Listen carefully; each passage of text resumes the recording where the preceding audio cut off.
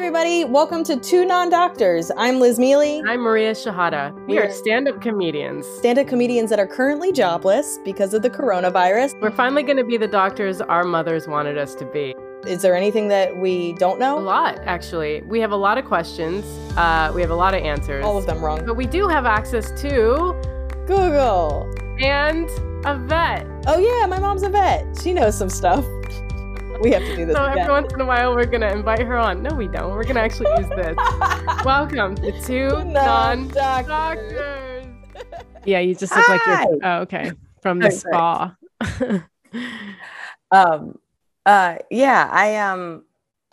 They're new and I like them, but at the same time, I like when I was buying... Sorry, I'm wearing new glasses for... Oh, I was talking about your shirt because it's white. It looks like a robe. Oh, it's like a shitty shirt. I thought you were talking about my glasses. I feel like my glasses give me an old lady look. No, I love them, but sometimes I look in the mirror and I just feel like it's counteracted by your like Mickey Mouse hair. So it's like, well, there's something about like getting something new that like all of a sudden you're just like, this is how I felt when I got a tattoo, and that's way more permanent than these glasses. And I was so excited about getting this tattoo that I got like now over 10 years ago with my sister. And then I literally went to bed looking at it and I was like, what did I do? And these glasses, while not permanent, were expensive, both lenses and the frames. And I like got them, I put them on and I was like, what did I do? And it's funny, it's like I don't even wear them. This is normally like I wasn't wearing my other glasses. My prescription went up like a whole like point and a half. Like I haven't been to the eye doctor in years, and I knew I couldn't see far, and I was driving that way, just reckless. So I feel better being able to see better. And then also I didn't like wearing my glasses because they would fall. Like they just didn't stay to my face, and there was like nothing I could do. Even when I would have them, you go to the eye doctor, they have this little machine that like heats up the plastic, and it helps for like 4 days. Yeah, and then it's like jeans. It's like you put it in the dryer, and then the perfect fit, and then they just loosen up again. Yeah, you take 4 steps, and all of a sudden you're just like, why am I swimming? That's a perfect analogy. So I was just I hated it. And I told you about these little things are for people that have sports. I got 6. Yeah. Yeah. So there's these little plastic things that cost like no money, and you put them on the back of your glasses, and you could literally like headbang and they don't fall off. It's awesome. The problem is, to me, somebody that keeps their hair up a lot, it just looks like I have hearing aids. Like I just didn't like how big they were behind my ears. Yeah. And I just didn't want to wear my glasses out, as opposed to before I had that issue, or even now that I have these new glasses, I wear my glasses most of the day until I have to leave the house. I would always wear them on flights. The other reason I stopped wearing my glasses is because of the mask, because it fogs it up. And too many times I went into a grocery store and I was like, I'm blind. I can't. But yeah, this is just like a free shirt that I cut up. I'm wearing my PJs. Cool. I woke up 20 minutes ago. Good morning. It's really what's happening right now is I'm half a person. Yeah. I woke up, I had like 7 text messages and like 40 emails, and I was like, oh, what? Yeah. Monday came fast. Yeah, sure did.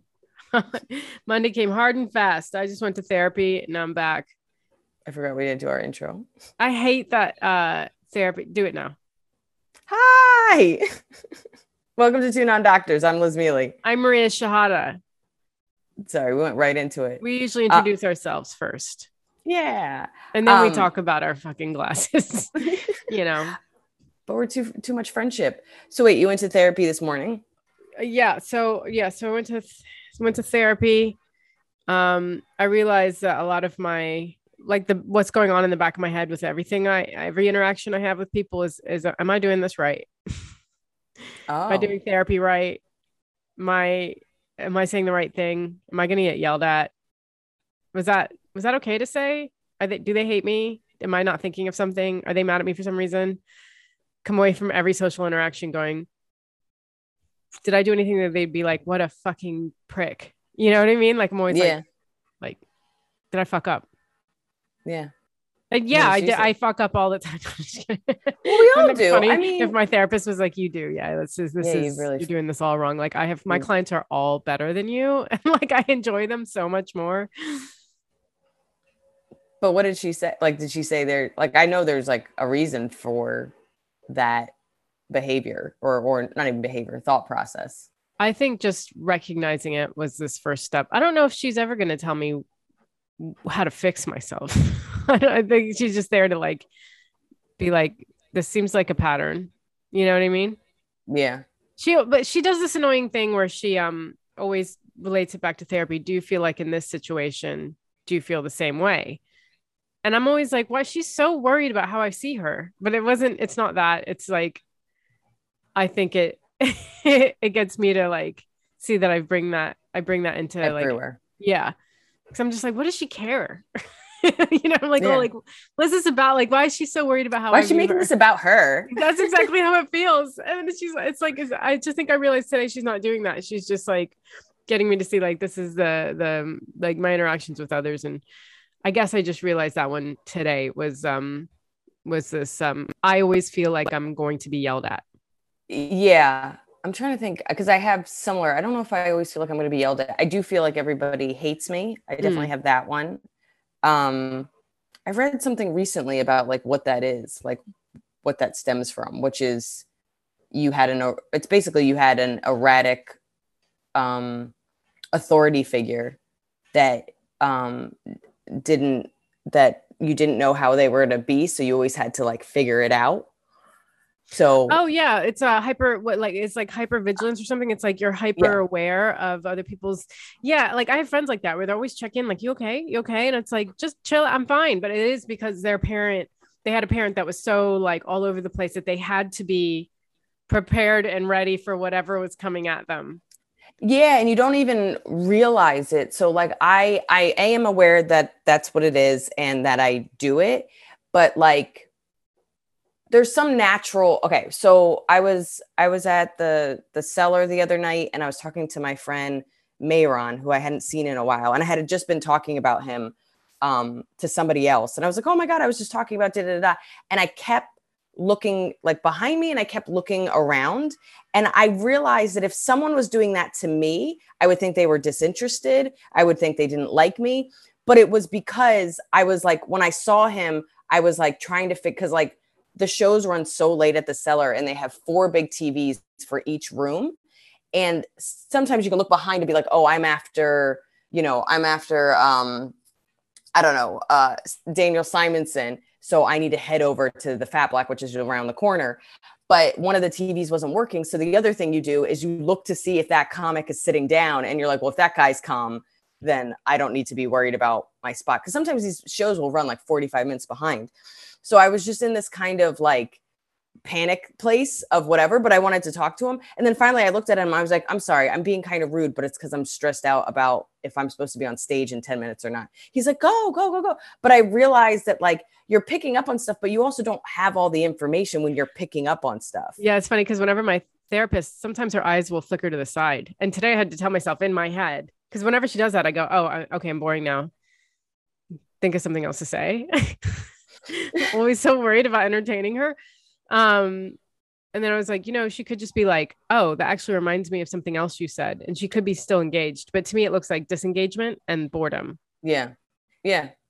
Because that's the other thing, is that like there is some hypervigilance that is on like I've seen where, and I've hurt somebody's feelings. Like I am very uber aware of change, especially in people I know very well, but especially when you don't know somebody well, you know what I mean? Like I find it very interesting when my hair's straight, I play with my hair a lot, and people are like, are you nervous? And I was like, no, it's just really soft. Like I don't touch my hair because it's curly and then it's straight and it's so soft.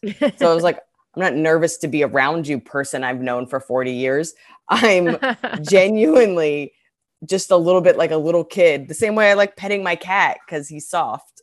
Like, so it's also like there's these things that people think they know that is just not accurate. And I do that all the time. So I try to remind myself that like, maybe if I pick up something with you, that's a real change because I talk to you all the time.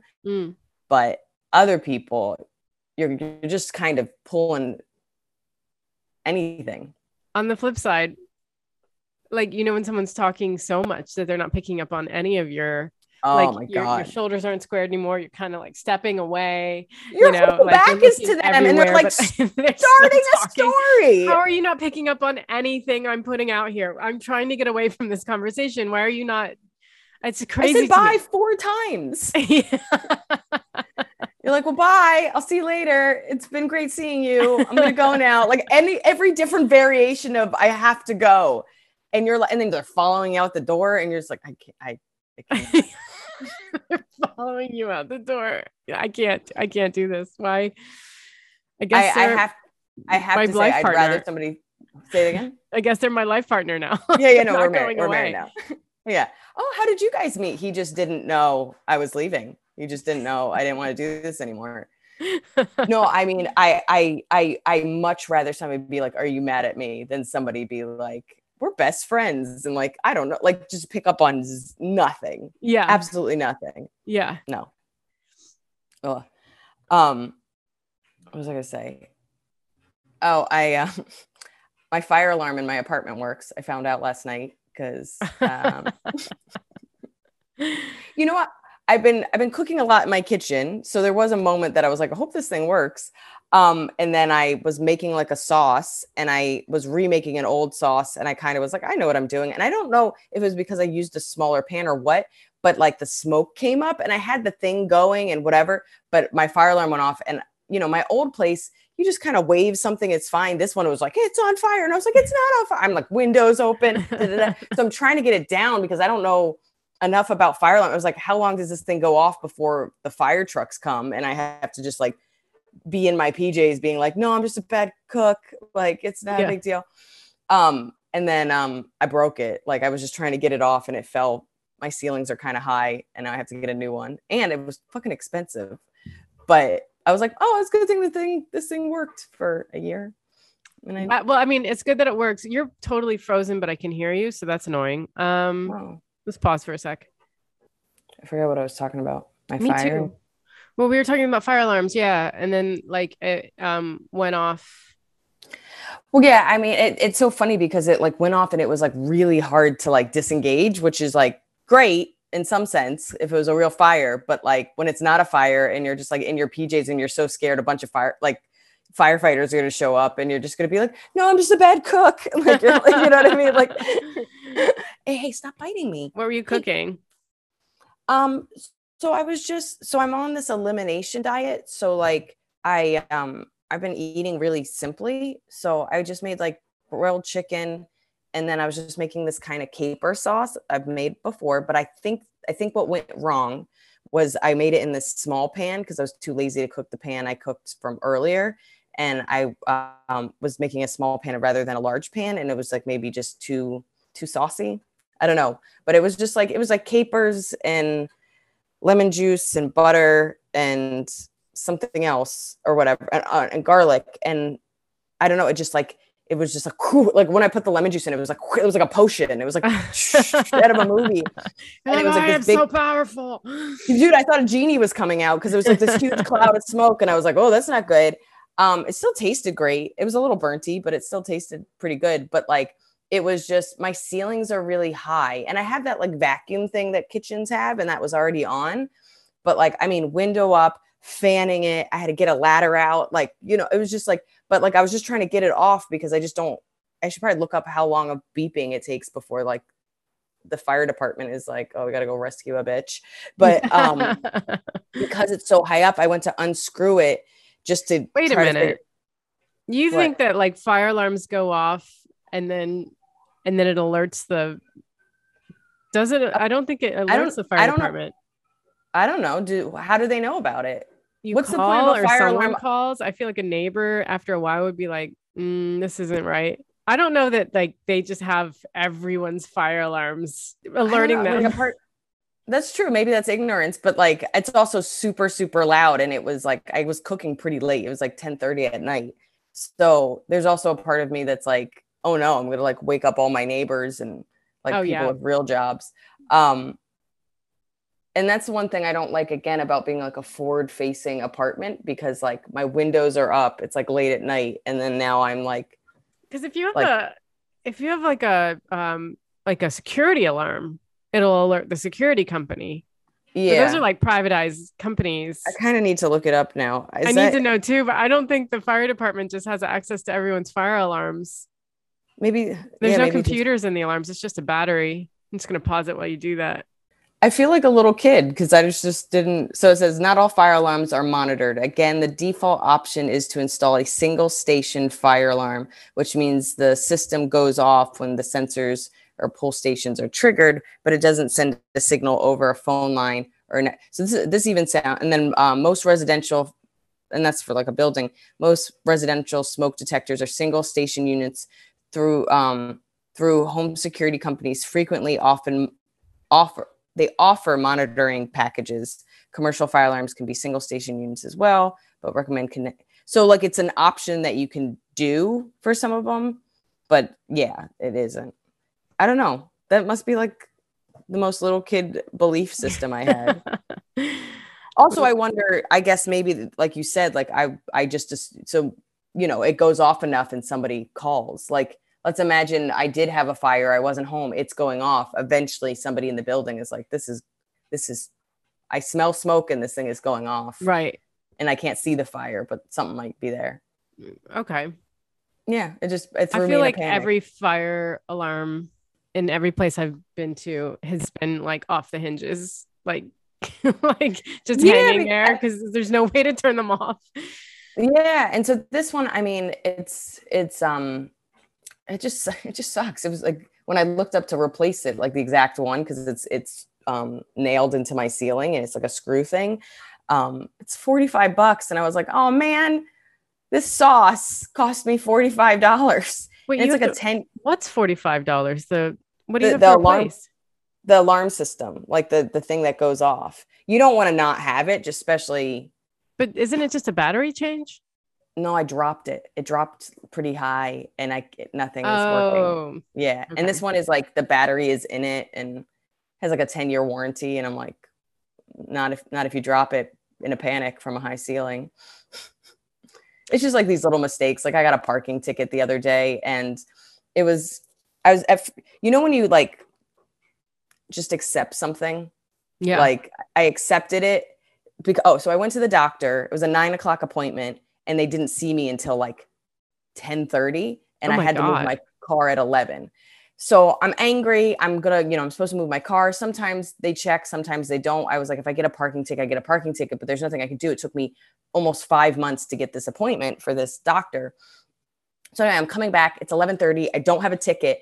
I run into my apartment to get my car keys to run and sit in my car.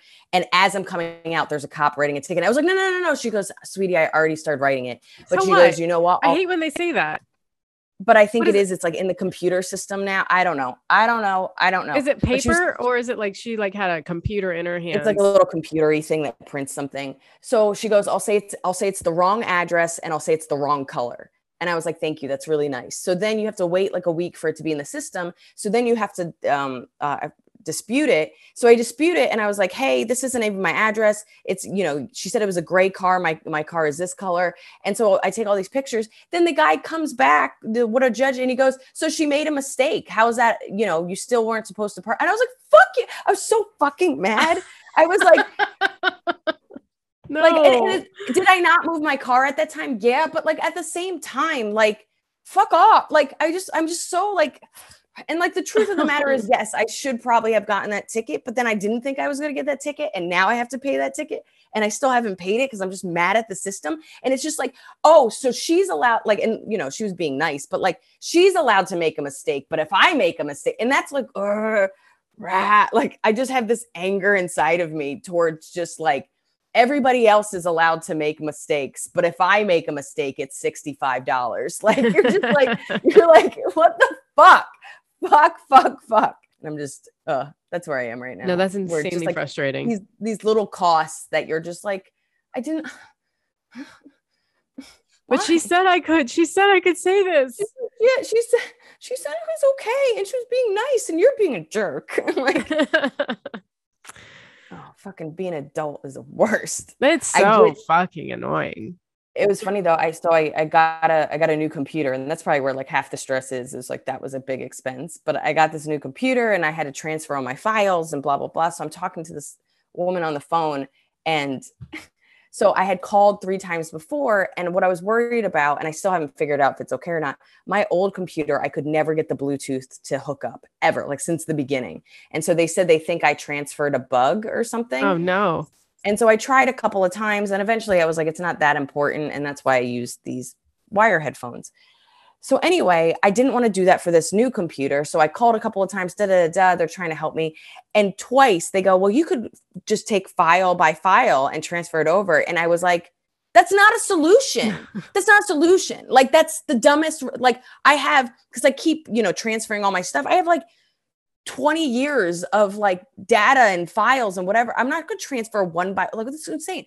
So I call this woman up, I get this woman and I go, hey, this is the thing, I'm worried that I'm going to transfer this bug, And everybody keeps saying to transfer files one by one, but I'd rather kill myself. And I'm talking, and I was like, that's dramatic. I'm sorry. I use dramatic language. I did not mean that as aggressive as I did. But what I'm saying is like, that's not a real solution.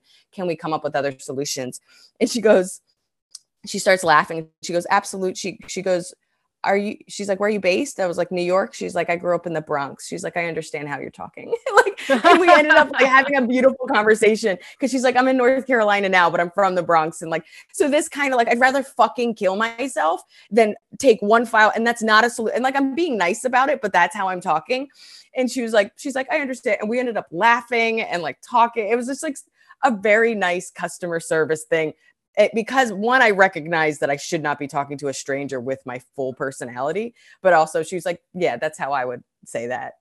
Yeah. It's just been beaten out of her in North Carolina where everybody's sugar sweet. Yeah. Where they're just be like, pumpkin, that's not a solution. Let's come up with something different. Yeah. We should probably get into announcements. Okay. Patreons, people that support us. Lovely people of the internet. Thank you so much. We are beyond grateful for all our patrons. If you don't know, you can get early access to episodes. You can get weekly bonuses. You can get monthly bonuses. You can be a Google guest. You can control our Googles. You can get access to our albums and my book and all these fun we get stickers. There's stickers. There's all these fun benefits, and you can do all that at patreon.com/2nondoctors. That's the number 2 in the full word doctors. Yes. And you can follow us on the socials. We're on Twitter and Facebook and YouTube at 2nondoctors. It's the number 2 full word doctors, and on Instagram at 2nondrs. If you have time and you're feeling kind, please leave us a rate and review. We love it. We love it. We share it. We get excited about it. Thanks to everyone who's left reviews so far. And what else? What else do I say? Oh, every 2 weeks I'm rusty. Yeah. Oh my God. I can't remember. I guess Huh? Yeah. And then you tell people about where you are and buy your album. And yeah. I'm at the Camden Fringe on August 9th and 14th at 2 North down in London. Come to that show. That's on my website, those tickets. And I'm in Barcelona. I guess like it's not on their website yet. So it's like Am I in Barcelona if it's like not on the internet? But yeah, well, I guess I'm just going to Barcelona is the worst case scenario. Yeah, it's very beautiful there. Yeah. That's September 9th and 10th. Nice. And then my album's out. Buy that on Bandcamp, mariashahada.bandcamp.com, or stream it. Nice. My special is officially coming out September 6th, 8 p.m. on the YouTubes. I will have so basically when you premiere it on YouTube, it just kind of lets you be like, here's a reminder. And it kind of just shows the thing. So that'll hopefully be up in like a week or so. So you can set like a little reminder. But I will be shouting that from the rooftops until it's September 6th. Yay. So my special comes out September 6th on YouTube. And then coming up, I will be in Florida. I'll be in Pensacola and Panama City in August, as well as San Francisco, as well as LA. I just added a new material show with Alonzo Bowden. So we're both doing 40 minutes of new material. And we're doing that at Flappers August 30th. And then I just booked August 31st in San Diego. I'm still waiting for the link for that. but all the information's on my website at lizmealy.com. Exciting. Fan mail? Yes. And while I look that up, follow me on YouTube. It's youtube.com/Maria Shahada. Okay. This is from our is on our Patreon. There's messages on our Patreon and people, and like, you should join it. Join the conversation on our Patreon from Jim. It says, he says, I used to have that agoraphobia, one indication of which is fear of loss of control / being in a situation you have no escape from. The thought of being at 35,000 feet with nothing under me but some sheet metal used to freak me out if I thought about it. For me, prayer and cognitive feedback control got me past it. Prayer doesn't help me necessarily. I would like to know what cognitive feedback control is. Prayer. Do you though the fear that you now have for flying, because that's what he's referring to, as we talked about a couple episodes ago, just like this new fear of flying, which is crazy because we travel for a living and you've flown a gazillion times, and you've always been somebody that was inspiring to me because you were always just like, just get up and go and whatever. And then now you have this kind of newish fear of flying, right? It's been for like a year. It's like suddenly like my brain's like, your luck's about to run out. You took all your flights. Now it's time. Is that really what you're thinking? Your luck's about to run out? Because I want to be like, no, I don't know. I just think I honestly just think it's from having seen planes falling out of the sky in news stories. Because I wonder for like Jim's like, he would go, I'm thinking all it is, there's just a sheet of metal in between us. And what helps being dumb is I just go, well, I'm not smart enough to know how this works. So I'm not going to sit here and decide it's not good or it's not working well. I know. But actually like Johnny's has some friends who are mechanical engineers, and just talking to them, like being very aware of what's going on with airplanes is also helpful, because they go, there's like almost no chance something will go wrong because everything is like checked and rechecked and double, like if something fails, then there's like 15 things that like protect it from failing, like it's all like, there's so many safety measures in place that I'm not even aware of. Yes. And like, I like to think about that sometimes too. It just, like, we get really annoyed when they're just like, there's a delay and they'll be like, hey, they needed. So like, not only if there's a mechanical issue, is there like 19 million steps or whatever, but then somebody has to check it again and there's a sign off. And that's why somebody will be like, oh, we have to file the paperwork. And you're like, really? Because of paperwork? But it's because it's so like my dad, I didn't read the book, but my dad read this book about checklists and the importance of them and what they do. And one of them was the reason there are so few plane crashes, commercial. Clearly we see these little planes and Hollywood people falling out of the sky, but there's so few because of those checklists and how diligent they are. And like, so I mean, that's the few things that does make me feel comforted. Yeah. It's not rational, and I know it's not rational, but it's just there. I would like to. Do you know what cognitive feedback control is? No, I've never heard of it. All right, well, I'll look that up. But I was trying to think recently, what is something that I feel, and forgive me for using the word irrational to you, because there are plane crashes. Oh, I just said it wasn't irrational, or it wasn't rational. Yeah. But I'm trying to think of something that, I mean, like we've talked about social anxiety, and like my big thing this summer is I'm trying to do one social thing a week, and especially outside of comedy. So I've been going to like little parties, and I've been going to little art exhibits, and I've been like, anything that I feel like I would want to do, I actually do it. And people would be like, yeah, if you want to do it, why wouldn't you do it? And you'd be like, that's crazy, because I can't tell you how many things I've wanted to do and I couldn't get myself to do it because of, what if I don't know anybody there? Or so like a great example is there is an artist that I've been a fan of for a long time, that we've become mutual fans of each other. He came to my special taping, and he had like an exhibit thing that was happening in the city, and it was right before one of my shows, and it was kind of perfect. Like it was walkable to my gig, and it was like enough time before. So I saw it. I was like, oh, I'm excited to go to this. So I go, all proud of myself for like going to this thing. I'm not going to know anybody and it's an art exhibit, but I was like, whatever, I've been to these before. You look at some art, you know, I lied myself an hour. I go, it's a tiny bar that has his art up. And it's like, I mean, it's like the size of this room. It's like pretty tiny. And it's a bunch of his art, beautiful, but it's like going to take 5 minutes to look at it. And now I'm just like in a bar and like kind of, and I'm like, literally like, I wish somebody could have saw my face because I went in and I went, you know what I mean? I was like, So I look at it, I'm taking some pictures, but I'm like, oh my God, I'm going to have to kill like an hour of time. And I'm just not going to stand here. I don't know. And then ended up, the artist recognized me because he had gone to my taping. We ended up talking. He introduced me to a bunch of his friends. I ended up staying for the full hour and talking to his friends. And it was really nice. But it was like, I literally was like all proud of myself. And then I was like, I have made a mistake. Yeah. Yeah. But like, honestly, like, what do you do with yourself if you're not, especially when you don't drink? So it's like, I don't drink. I don't know anybody. I thought this was going to take more time. I thought I was going to be more art, like, and it was fine. It was great. And I'm glad I went, but Liz brain is whenever she decides to do anything that she's uncomfortable with is going through all the ways that it could go wrong.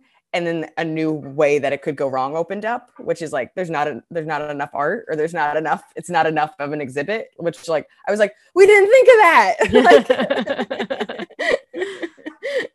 that.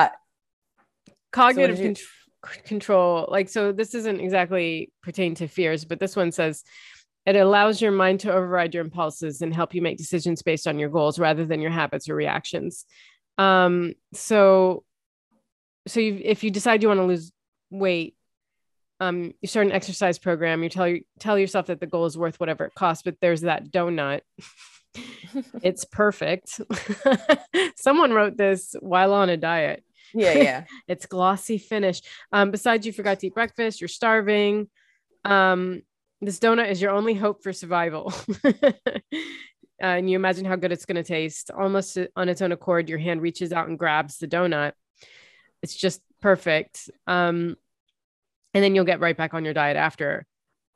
Okay, so just as you're about to give in, however, a small voice in the back of your mind asks you if you're really willing to give up much of your hard-earned progress just to enjoy 400 empty calories of sugar and fat. See, at this point, I'd be like, yes, I am. Yeah. Haven't you had a donut? It's so good. It paints images in your mind of your slim, happy self next to your overweight, dissatisfied self. I feel like this example is really 90s friendly. Yeah. I don't really like it. It's just like a bully. It was just like, you could be this, but instead you're this goblin. And you're like, what? I know. Let's hope. Yeah. Like how, like, I don't like this example. Anyway, I guess it's just like your mind like intercepts and says like, keep your like goal in mind. But that example was so funny. But I had like half a cake yesterday because it was Johnny's birthday. And I get this chocolate Guinness cake from this woman I found on Instagram who used to live in the neighborhood he used to live in. That's where she lives. And I had to buy that cake again because I've been thinking about it for a year. It's so fucking good. Like this buttercream frosting she puts on it is like the most amazing thing. And I had quite a large portion of this cake yesterday, but it's my birthday now. It was so good. Johnny was like, this cake isn't for me, is it? I was like, it isn't. I'm sorry. You're like, here's the woman. This is what you do for my birthday, also for Christmas, and like, maybe just like my half birthday. I was putting the candles on it before anyone even got there. Like, I was like, you ready to blow out your candles? You know, like no one's here yet. Like, I want to eat this cake. We should try it just in case it's like not good, because then we could get another one. I know. I think that's the best future solution. Reference. I'm getting cupcakes, so you can't tell if 1 or 5 are missing. You know what I mean? Smart. Yeah. You're a smart one. Yeah. Thanks for writing, Jim. Thank you. Googles.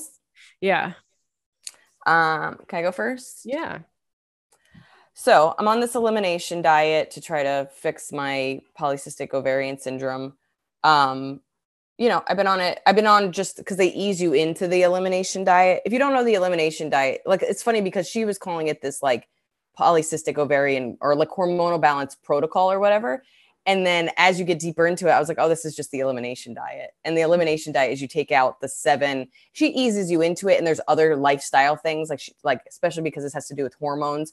You're supposed to take out plastic, like drinking with plastic or using plastic, because that is an endocrine disruptor or whatever, which we've kind of learned about, and anything that fucks with your hormones or your estrogen. So there are other things on top of it, but this main part is like the elimination diet, which is you take out the 7 things that most people are allergic to. So it's like eggs, gluten, sugar, caffeine, soy, and then shellfish. And then there's one more and I never can remember it. So you take all that stuff out for a month and then you slowly bring it back in. Oh, dairy.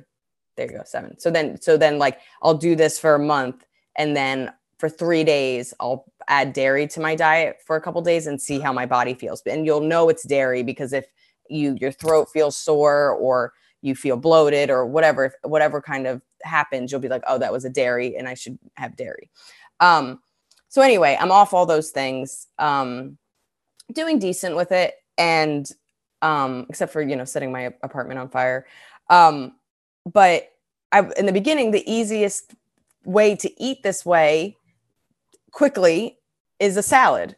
So I was making salads. I ordered a salad. I was having a bunch of salads and I was bloated, like genuinely like looked pregnant, bloated. And I was like, what the fuck? I'm eating nothing. And then it occurred to me why I hate salads, because they've always made me bloated. So I was like, do salads make you bloated? And it's like, especially when you have like, you already are somebody that has a hard time digesting stuff, raw food is like awful for you. But this gave 4 reasons why salads might make you bloated. First one is dressing. So the dressing ingredients can things have a lot of oil, salt, sugar.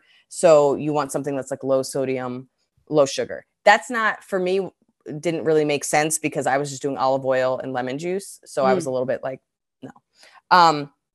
This is true. Too many raw vegetables. If you aren't used to eating fibrous foods all at once, they can basically get stuck in your like digestive tract. So I do think, as somebody that really doesn't eat raw vegetables, like I'll cook, but like I've always known I'm supposed to cook them, but you forget. You're just like, well, I'm gonna have a salad. I'm the healthiest person in the world. What do you put in your salad? Can we talk about that first before you go to the rest of them?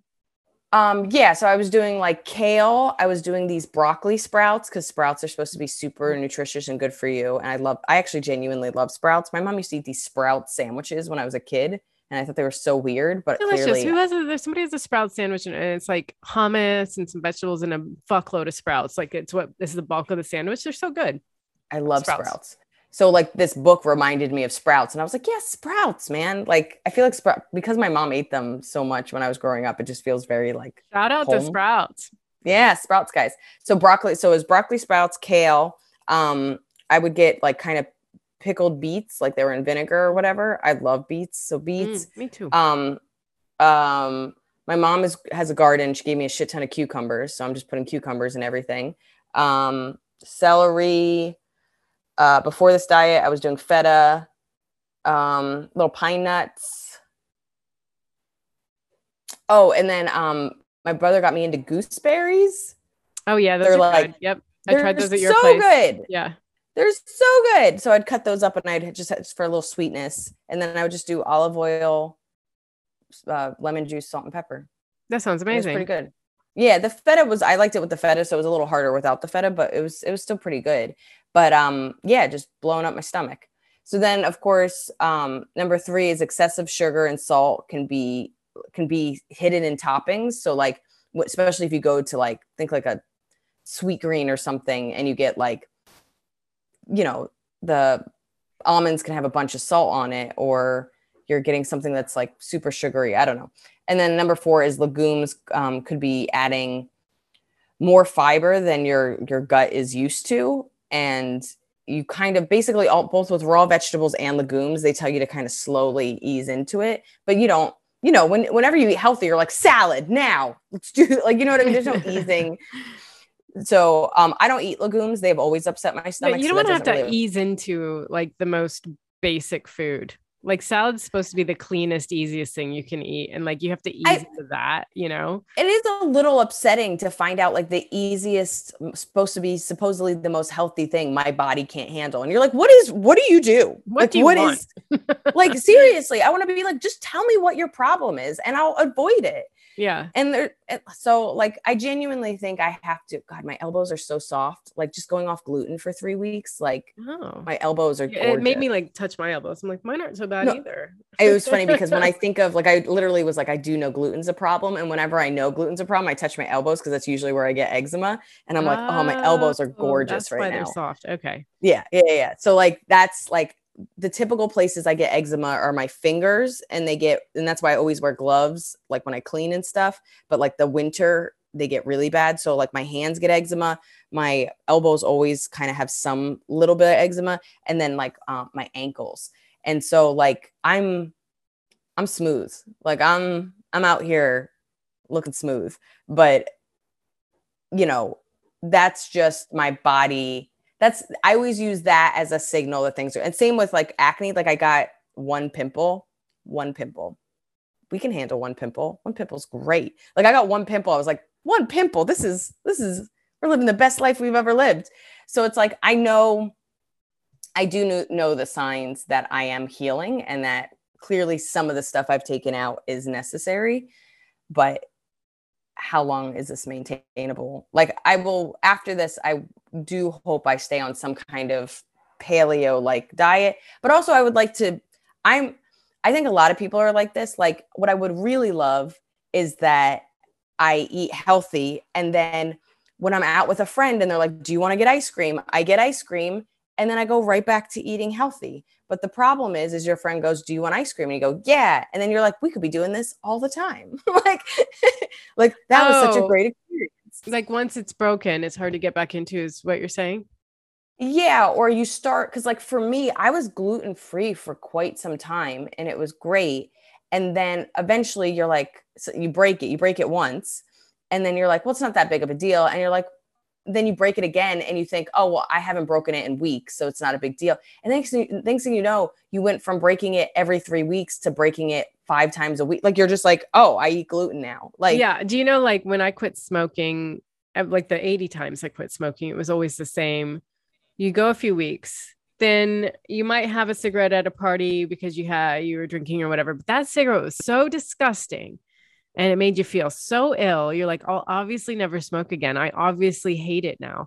And then craving comes up. You're like, well, I'm not addicted to it anymore because I think they're disgusting. I'm just going to have this one for God knows why reason. Then you have it. And then you have like one every few days. And then you're just smoking again. It's just, yeah. Because it's almost exactly with the gut. It's like, I'll eat a donut and I'll like, the first 10 minutes, you're like, this is the best thing I've ever put in my mouth. And then the rest of the time you're like, my stomach, this is the dumbest thing I've ever done. And you think same thing. I'm in pain. I'm never going to make this mistake again. And then the opportunity comes and you're like, it hurt my stomach, but it wasn't really that bad. And I'm not going to ever do this again. And And then eventually your body gets used to it and the pain actually gets less and less. So you are hurting your stomach, but it doesn't hurt as much because you've now trained your stomach to eat garbage. But it's still doing its like whatever, beating up your gut, like things on the inside. I went through that whole cycle yesterday. I had a piece of the cake and I felt gross and I crashed. I was tired. This is like 4 p.m. I'm like, I'm tired now. I've had a full day. And like, we're at a pub. So it's like, this is the beginning of the night. And I'm like, I can't do it anymore. I'm done. I'm tapping out. And then I gave it some time. Then I felt better. And then I had another piece of cake. Wasn't even like a full week. It was like 2 hours later. You're just like, let's do it again. Full cake is cycle. So fucking good. I was fine. I'm fine. Amazing. So yeah, probably never gonna eat it. And it was so funny is like at the end of the article, they're like, don't give up on salads. I was like, I'm never gonna do this again. Like a donut is worth hurting myself. A salad is not worth hurting myself. I'm never gonna eat a salad again. Are you serious? Are you really not? Probably. Oh. Why? There's no benefit to it. For me, I'll just cook vegetables. That's fair enough. Yeah. It's not that I'm never gonna eat vegetables again. I'm just gonna cook them. Yeah. Okay. Got you. Yeah. Man, I love a good salad. I used to make these big fun salads or best friend salads. Me and my friend Catherine would make these things, and it would just be like lettuce and like, okay, I'm just about to list a bunch of vegetables, and I'm realizing now how boring that is. Anyway, it was a bunch of vegetables, and then when I put like cooked broccoli on top, so it's like this like mushy broccoli with crunchy ass vegetables. Otherwise, I don't know. It was really good. What did I Google? I trust that it was. It was delicious. Yeah, I was good at making salads and oatmeal. You really are. I know. Someone like my flatmate commented on how good my oatmeal is. I'm like, I'm so good at making oatmeal. You made it for me, like, especially because I was just like, I'm hungry. And you're like, can I make oatmeal? And I was like, sure. I don't know anybody that gets that excited. And then it was like delicious. And it was like, only you would take something that most people use, like instant oats, and it's like a 2-second making experience. And you're like cutting stuff. And then there's like, you know what I mean? Like potions involved. And you're just like, dude, I didn't know it was like, only you would make something both complicated and more delicious that was already good enough. Pecans. So I was like, so this Google is like, is drinking coffee after whitening my teeth making like going to stain my teeth more, basically. Oh, okay.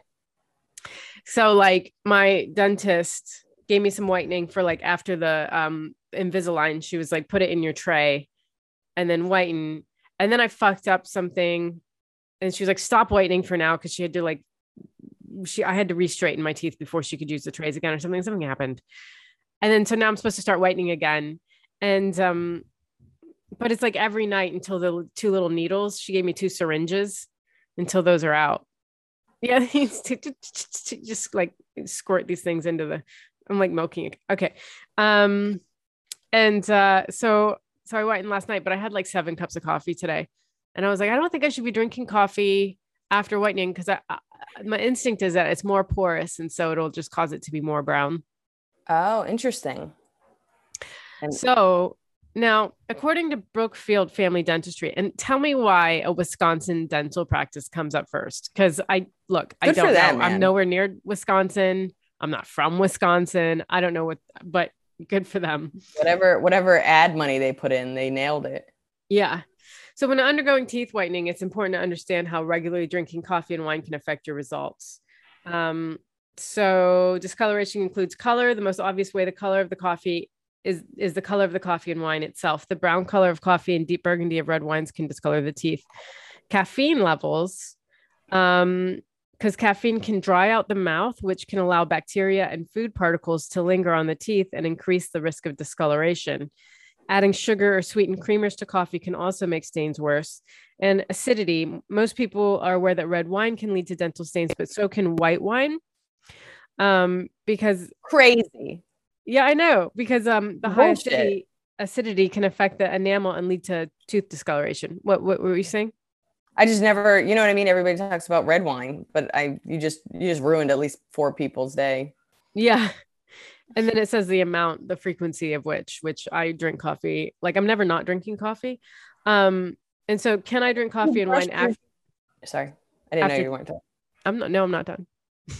There's so much more left. I had questions. The rest of this episode is going to be about this fucking Google. No, but so can you drink after whitening? It says yes, but you're supposed to wait 48 hours before you drink coffee. But they're like, what I love is they're like, you're not supposed to drink wine or coffee for 48 hours. This is crucial to protecting whitening results because the teeth are typically more porous and vulnerable to staining in the first couple of days after treatment. So I was right. Smart. Oh, thanks. But after this 48-hour period, you can enjoy it. But where does it say? We understand that completely eliminating coffee and wine is often not feasible for most of our Brookfield patients, which I think is funny. They're like, we have a town of like wine and coffee drinkers, just a bunch of boozers. We get it. They might as well just say like the human race. Yeah, like, seriously. It's not just Brookfield. Brookfield is us. Yeah. You're not the only bougie fucking adrenaline seeking people in the world. So the tips are swishing the mouth with water after drinking coffee or wine can help remove food particles from the teeth and neutralize acids. Use a straw, or brush after drinking coffee or wine. Now, it does say that was my suggestion is brushing after drinking coffee and wine. Yeah, but it does say to wait 25 to 30 minutes before brushing because the acids in the coffee and wine can temporarily soften the enamel. So it's best to wait. Oh, interesting. Yep. And it says schedule a consultation. So if you're thanks, Brookfield. If you're in Brookfield, Wisconsin. Neither of us are near there, but maybe we have one listener. Okay. Yeah, I think I found out recently, like tea is just as bad. Like I'm just finding out like the thing, like I don't drink and I don't drink coffee. So it's like, there's this part of me that's just like, I'll be fine. And then literally everything, they're like, have you looked at coffee? You're going to get it. Like, it's just like, yeah. You're like, after whitening, you're supposed to just eat white stuff, like white bread, white rice. I'm eating an egg. Okay. So my question to you is, I used to do those Crest strips or whatever, and it was fine for a while, but then they became so painful. Like I felt like somebody was like cutting my teeth or whatever. So I just haven't whitened since I was like in my 20s. Like, is that thing that your dentist gave, is it painful? My teeth are a little bit sore. Like I can tell, but it's nothing I can't deal with. It's not like that. It's not that much. I don't know. I wonder like. Yeah, but you have like fucking weak ass teeth because you can't even, there's certain toothpaste you can't handle. Oh, that's true. But that was more my, that is valid. I think that was my gums. So I use like hippy dippy toothpaste because my gums get like really inflamed. And like at first I thought it was SLS, but I've used hippy dippy toothpaste that has SLS. So I don't know what it is, but I cannot use actually regular toothpaste. I always have to use like Tom's or Jason. I don't know why they're all named after your body's whole motto is I can't and won't deal with this. Yeah, I don't was I raised on like some kind of like dumping ground? You know what I mean? Like I just don't understand why my body is so broken. I feel like you were raised in some like bubble that like you cannot handle anything. Well, you know what's kind of crazy is and we've talked about on the podcast, being raised around a lot of animals actually makes you like, because animals are so dirty and babies just do whatever, like it's supposed to make you have a stronger immune system. And I was like raised inside a barn pretty much with like all the animals at home and being at my parents' practice. Like, so I'm just like, why is my immune system so fucked? I don't know. I like your theory. I think you had some jokes about it, of that like your parents were practically siblings. Like they're just from the same like cultural background. Yeah, no, that was like the only logical thing I could come up with. It was just like when I was younger, I was just so proud that I was like, nobody's 100%, but I was like technically 100% Italian. And then you think of that and you're like, ugh. Which is even, sorry, this is kind of silly. There was I had I could see fans, and my brother's name is Greg, and he's not on any social media. I actually think I'm like honestly kind of proud of him. Mm-hmm. Because he's in his 20s. And then somebody followed me and their name was Greg Mealy. And I had this moment, this was years ago, where I was like, is my brother on it? And it's not, it's just some dude, a beautiful looking dude, by the way. So this beautiful dude that has the same name as my brother follows me. And I'm like confused for a second. And then I'm just like, and then I'm like he's beautiful. And then I was like, bah! Like, you know what I mean? Like has the same name as my brother, has my last name, like everything about it. I was like, bah! But like I just, and like, even in my dating life, like somebody, like, if someone's Italian, I want to be like, I'm just so like, God, like, so I just don't know. Like, you just look like my cousin. Everybody looks like my cousin. I don't know how people stay within their race. Like, why would I do that? Like, I don't know. I remember we were both watching this show. I think it was like where they like, it was like Love at First Sight, and it was like it was an Indian couple, but the Indian guy was like, she reminds me of my aunt, and I'm just not turned on by her. I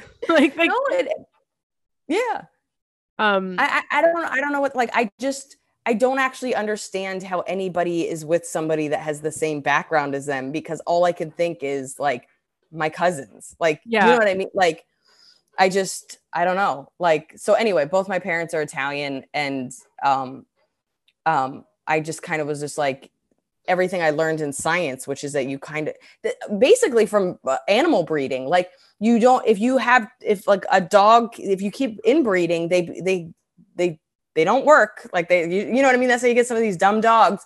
So that's why, like, if you're a breeder, you have a breeder from California that has a poodle that flies their dog to New Jersey to fuck your poodle so that you can have like the most diverse, happiest poodles.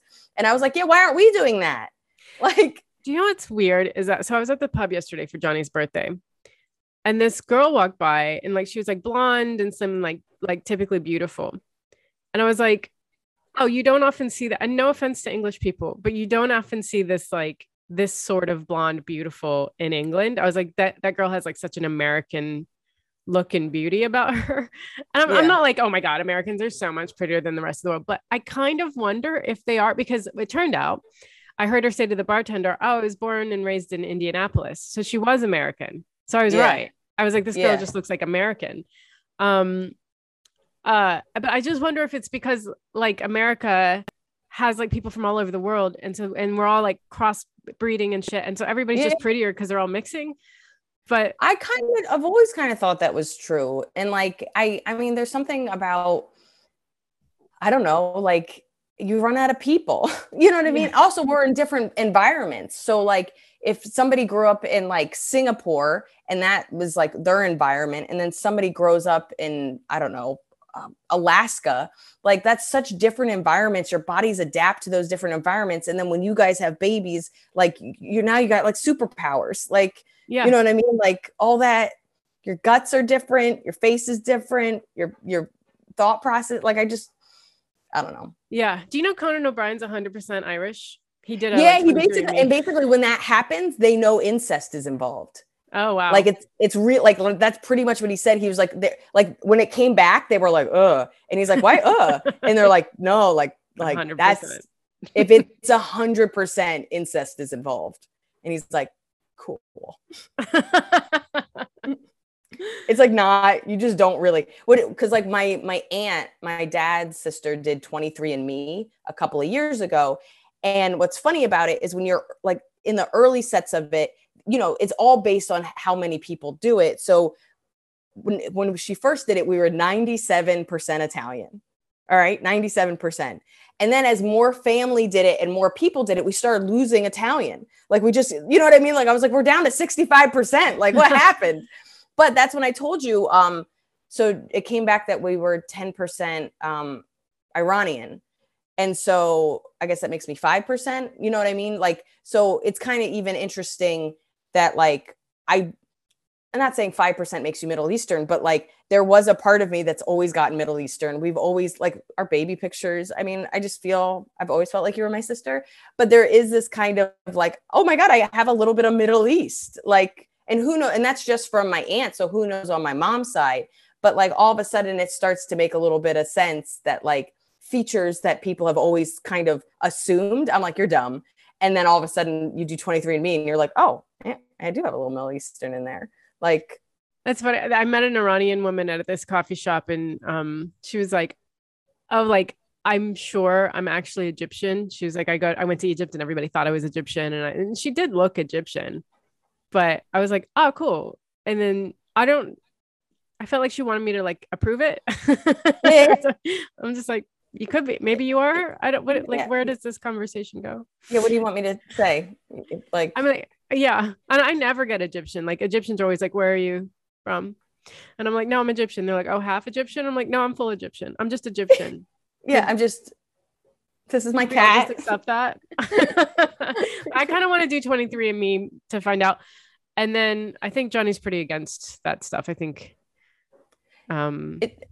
my ex was against it because he was Jewish, and he goes, and this is how it starts. I mean, in this environment, I don't want you. Yeah, no, in this environment, they already know everything about us. Like they know everything we've Googled. I mean, it's already scary, but I don't know if I want to take it to the next level. Yeah. So I guess I'll never know. Yeah. Let's get personal. Yeah. Yeah. Okay. Who has impressed you with what they have accomplished? Okay. So I don't know, because like a lot of people, I think like, I feel like, I just will go into Barnes and Noble and just be like, well done, everybody on these shelves. I don't know how you got to publish a book. You wrote a book. I don't know how you wrote it in the first place, but good job. Everybody here figured it out. I mean, a lot of people. I think like you were the first person that came to my mind. Like I think you've accomplished so much and just you did it all yourself. You're like, fuck everyone, I'm fucking doing this. And I'm just on a day-to-day basis impressed with what you can accomplish. Because you're like, oh, I was watching the show, but I'm like, but you wrote a book, you have 5 specials, you're doing all these things, you're writing a screenplay. Like when did you have time to watch 30 Rock? Like I don't get it. With like how much you get done and like how you're always there for me if I call, like you like will talk, like you have time for me. I just don't understand how you get it all done. So you, but like other than that, I'm always impressed by people I met as comedians who have become so much more. Like Jamie Lee I met as a comedian, but I think like she worked at Comedy Central first and she was like a producer and then she like wrote on Ted Lasso and I think she's like winning Emmys now. Like I don't like I'm impressed with that. And like Phoebe Robinson, I don't know, like she just was like, I'm gonna be a powerhouse. HBO show, podcast, books. Yeah. But like, wow, incredible. The first person that came to my mind, especially because I've been talking to her a lot, is my friend Nitika. We had her on the podcast. Oh yeah, she's like really impressive. She just kind of started her business from scratch. Not even that. Like I mean, most of her business is about chronic illness. She's been chronically ill since she was 10 years old. So she's had points in her life where she was bedridden. She has points in her life where like if she didn't get this certain drug that she has to take, it used to be in her thigh. I remember she took it. Now she takes it in her stomach, but like every 2 weeks she has to take this drug and she has to give it to herself. She has to stab herself. Like just there, like we could just stop there where like she has to stab herself every 2 weeks. But like, I remember her, you know, I didn't meet her until we were in our 20s, but like she was married, then she was divorced. And I met her right after her divorce, but she was like bedridden for most of her marriage. And then after her divorce was when she really started to kind of work. And so we met in an acting class and she like immediately started acting and getting acting work. Then she immediately started like hosting. And then she started kind of making this brand and started like helping people. And then she wanted to do more with chronic illness. And so she started this conference called Chronicon, which is like literally for people with chronic illnesses to have a community and have more resources. And there's so many things that are overlooked when it comes to chronic illness, as opposed to just being sick and like eventually getting better, something when you have to live with it. But then she got diagnosed with something else that she's not fully public with, but she's really struggling right now. And she's still putting on this conference. She's still fundraising. And I'm like, every day she'll like call me up and she'll like be like, oh, this didn't go well. I was like, dude, you're amazing. Like, you're like, yeah. Do you understand you're the sickest you've ever been? And you're doing all this work. I was like, you're like, this is crazy. I'm the voice that's like outside of her being like, what do you mean you're sad? You're the most incredible person I've ever met. Like, you can't be sad. Like, but I'm blown away as somebody that's known her forever. Like, she's in so much pain right now and she's doing so much work to the point where like, I was having trouble getting work done, which is funny that you were just like, you get so much done. But like, I felt like I took 3 months off. Like I just couldn't get anything done. And like, because I've been talking to Nitika a lot, I'm like, dude, she has double vision right now. And she's making phone calls. Like, I'm just tired. Like there's no excuse.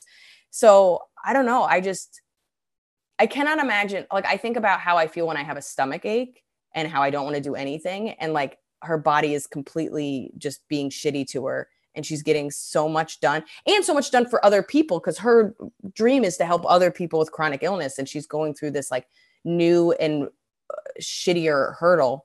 But I don't know. Maybe that's the secret. That's what we need, is to help others so that we're doing it for others and not for ourselves. I help others. I know. Do you know what I mean? Like, yeah.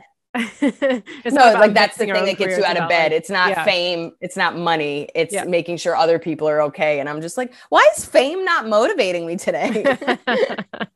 No, it's a very good point. Also, like survival, like my dad, I thought of my dad as well, because like, you know, my dad didn't really have a mom. His mom was bedridden and sick his whole life. And his dad works like 3 jobs and was an alcoholic. So then he was taking care of his siblings. So young guy taking care of his siblings. Then his mom dies. He's in college.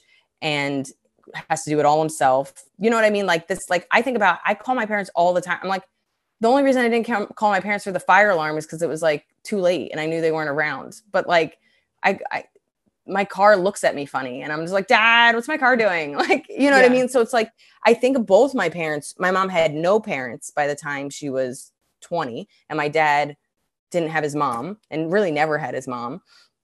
And so then they went to vet school. My dad was dyslexic, couldn't get in, like basically couldn't get into vet school 5 times. Didn't know he was dyslexic until he had his 4th child. And he's like, I also have problems with reading. You know what I mean? And like put himself through vet school, both financially and like head, and then raised a bunch of kids and built a bunch of animal hospitals. Like, I'm just like my dad would be like my dad will tell me this story, which I've heard a million times. And I'm like, yeah, Dad. But like, when I really think about my dad's story, I'm just like, dude, this 5'4" came from nothing, had no one. His personality is aggressive. Like it's this. Yeah. You know what I mean? But like, and sometimes when I feel really dumb, I'm just like, my dad went to vet school. Like I can read a book. I could figure this out. Like, yeah. Like I just need to apply myself. But like, there are so many people. I always think of you where like, whenever I get scared of doing anything different or anything that I like feel so outside my comfort zone, I'm like, fucking Maria will just get up and go. Like, like almost old school stories of like our parents where they're like, they came to this country with $5 and they didn't know anybody and they made it work. Like, I don't know, Maria, like the amount of times that like, she was like, she had a duffel bag and dreams and she moved to LA. Yeah, I never have any money. I'm just like, I don't want to get there. I did not include those $5 there. But it's like, you've always been so resourceful, but also a risk taker in a way that I take risks, but they're calculated and there's benefits to that calculation. And sometimes I try to be like, why don't you try it this way, my dear? But there's also some things you can't be calculated about. And I've always been blown away by your like, fucking, I'm going to do it. And I'm like, you are? Like just somebody looking across a bridge being like, I don't think you've ever jumped that far. And you're like, only one way to find out. I was like, there's other ways to find out. Like, and I'm already I'm like this like anti-cheerleader where I'm like, you should do it, but maybe we should take a class first. You want to take a class? And you're like, classes are for losers as you're jumping. But it is. I find there's like so many people where like, and I think in some ways that's kind of how you make friends. Like I think of my friend Amanda, like there's just certain people in my life where I'm like, I could never do that. So that I just watched them for years. And I'm like, maybe I could do a little version of that. Like, oh yeah. I really think it's helpful to like have people in your life who are doing what you want to be doing times like 20. Cause like, it really makes it that much more viable. You see it happening and it's not just like, whoa, that's such a crazy thought. It's like, it's not a crazy thought. It's absolutely doable. And you know, like I know everything about you. So whenever you would like tour the world or move somewhere, I'm like, I know she doesn't have money. I know she doesn't know anybody there. I know she doesn't know what's going on, yet she just did it. And now it's all working out. And I'm just like, oh, okay. And you just go, I'm going to ask a couple more questions and I'm going to try to do that as well, but maybe different because I would like to have money. But I mean, and I think in this time where I do feel like I'm stretching, like I do feel like I'm doing a lot more outside my comfort zone. And I feel like I'm pushing myself. So I think I'm scared more. And I think a lot of that, like not wanting to work is that I'm doing so many things outside my comfort zone that your body just kind of like almost shuts down a little bit. But I also feel like this is the most excited. It's the most scared I've been, but the most excited I've been at the same time. That's awesome. That's what are you doing that's outside of your comfort zone? I mean, I think going out, like seeing people, going to events, doing all that stuff is just genuinely, with all my social anxiety, a lot for me.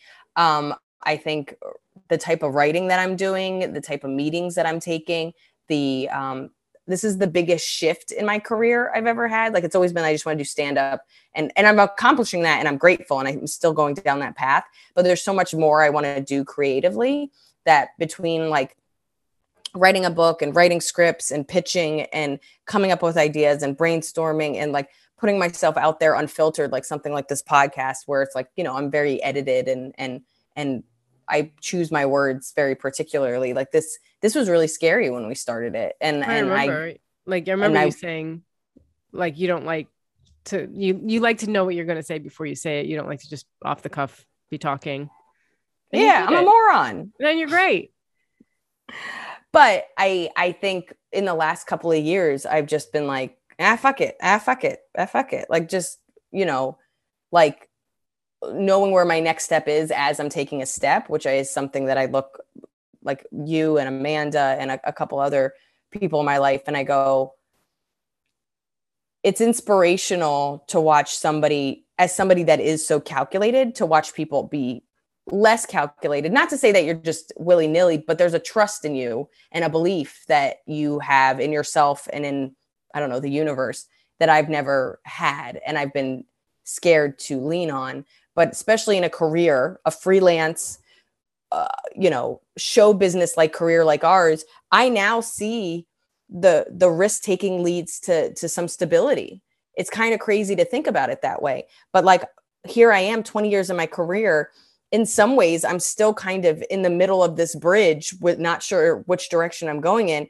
But like the amount of people that I get gigs of because they heard my name, and the amount of like random money that comes my way and recommendations, like you have to be kind of in the middle and out there for all this good stuff to happen to you. And if you're in the beginning too scared to cross it, nobody knows anything about you. Nobody's there to help you. Nobody's there to even know that you're trying. So you sometimes have to be in this scary, vulnerable, out there in the middle of this bridge, unsure if it's stable, what direction you're going into, when the bridge ends. You have to kind of be there for all the good stuff to happen. And it's like hard to tell yourself that, let alone tell other people that. Yeah. Like, ugh. You have to be taking the step, not knowing if there's anything under it. That's so fucking, we don't teach people that because that's dumb, but it's the only way to do it. That's like all I know how to do. If I think about it too much, I'll never do anything. It's like I honestly just like have to just say I'm going to do something and then do it, or think about it too long, get scared, and we'll see out of it. Like I've been wanting to get more into theater because I love performing. Like stand-up's fun. Okay, I wanted to like put it away for a minute. Like performing live is very scary. Theater is very scary. No idea how to get into it, but like, I'd like to write a play and I'd like to act in a play. And I'm like, well, I guess I have to do what I did with stand-up, which was just start surrounding myself with it. So yeah, start going to shows, start taking classes, start talking to people, start figuring out who the directors are. Like, it's just like, you just start asking questions and getting into this world. And then suddenly things open up and it doesn't seem crazy to put on a play in the upstairs of a pub. I could do that. I do that all the time with stand-up. This time just involves some other people, Yeah. But it's just like, you take these little steps, you just kind of go like, what's over here? And then you go, oh, that's not so unfamiliar. And then suddenly like, you're just like climbing like step by step by step. And then suddenly like you're up this mountain that everybody's looking like and going like, how the fuck did you get up there? And you're like, oh, I don't know. I took a bunch of stupid small steps. Yeah, 100%. Absolutely. So I think more and more, what's really nice is when you do surround yourself with people that kind of blow you away, you get to see some of those steps. Because when you look at somebody like a Jamie Lee, who we started with, who's now winning Emmys for like Ted Lasso, you go, I was there. I was next to her. I was on shows with her, but how did she get there? Yeah. Like, I don't understand it. As opposed to like, I look at my friends and I go, oh, I remember not only them taking that step, they were scared out of their mind. And they also were like, I did this much of preparation, but I know I just have to do it. Okay. Yeah. It helps. Like how like they say like you're the sum of the 5 people you spend the most time. Like, what is it? Like you're the average. You're the sum of, as well as they have a disproportional influence on you. So if your 4 or 5 people are super negative, then you're gonna be negative. And if your 4 or 5 people are like fucking rich, you're gonna be fucking rich. Was it my joke that I was like, I need to start telling these people to step up their game?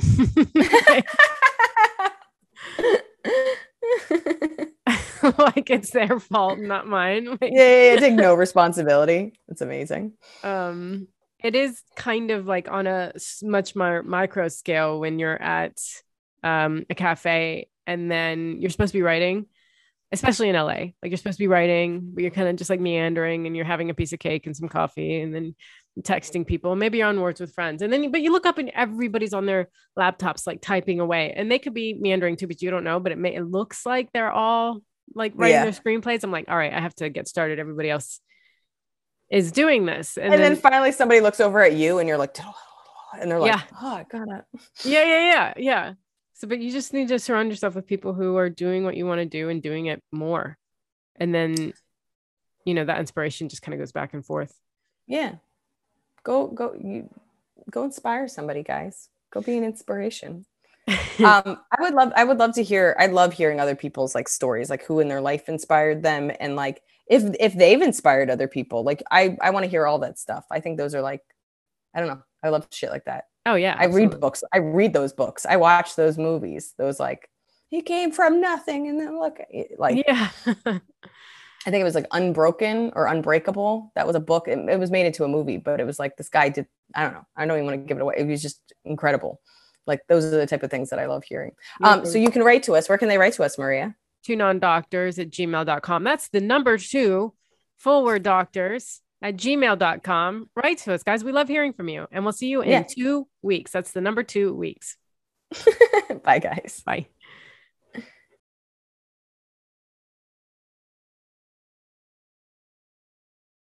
I don't know if she's ever going to tell me how to fix myself.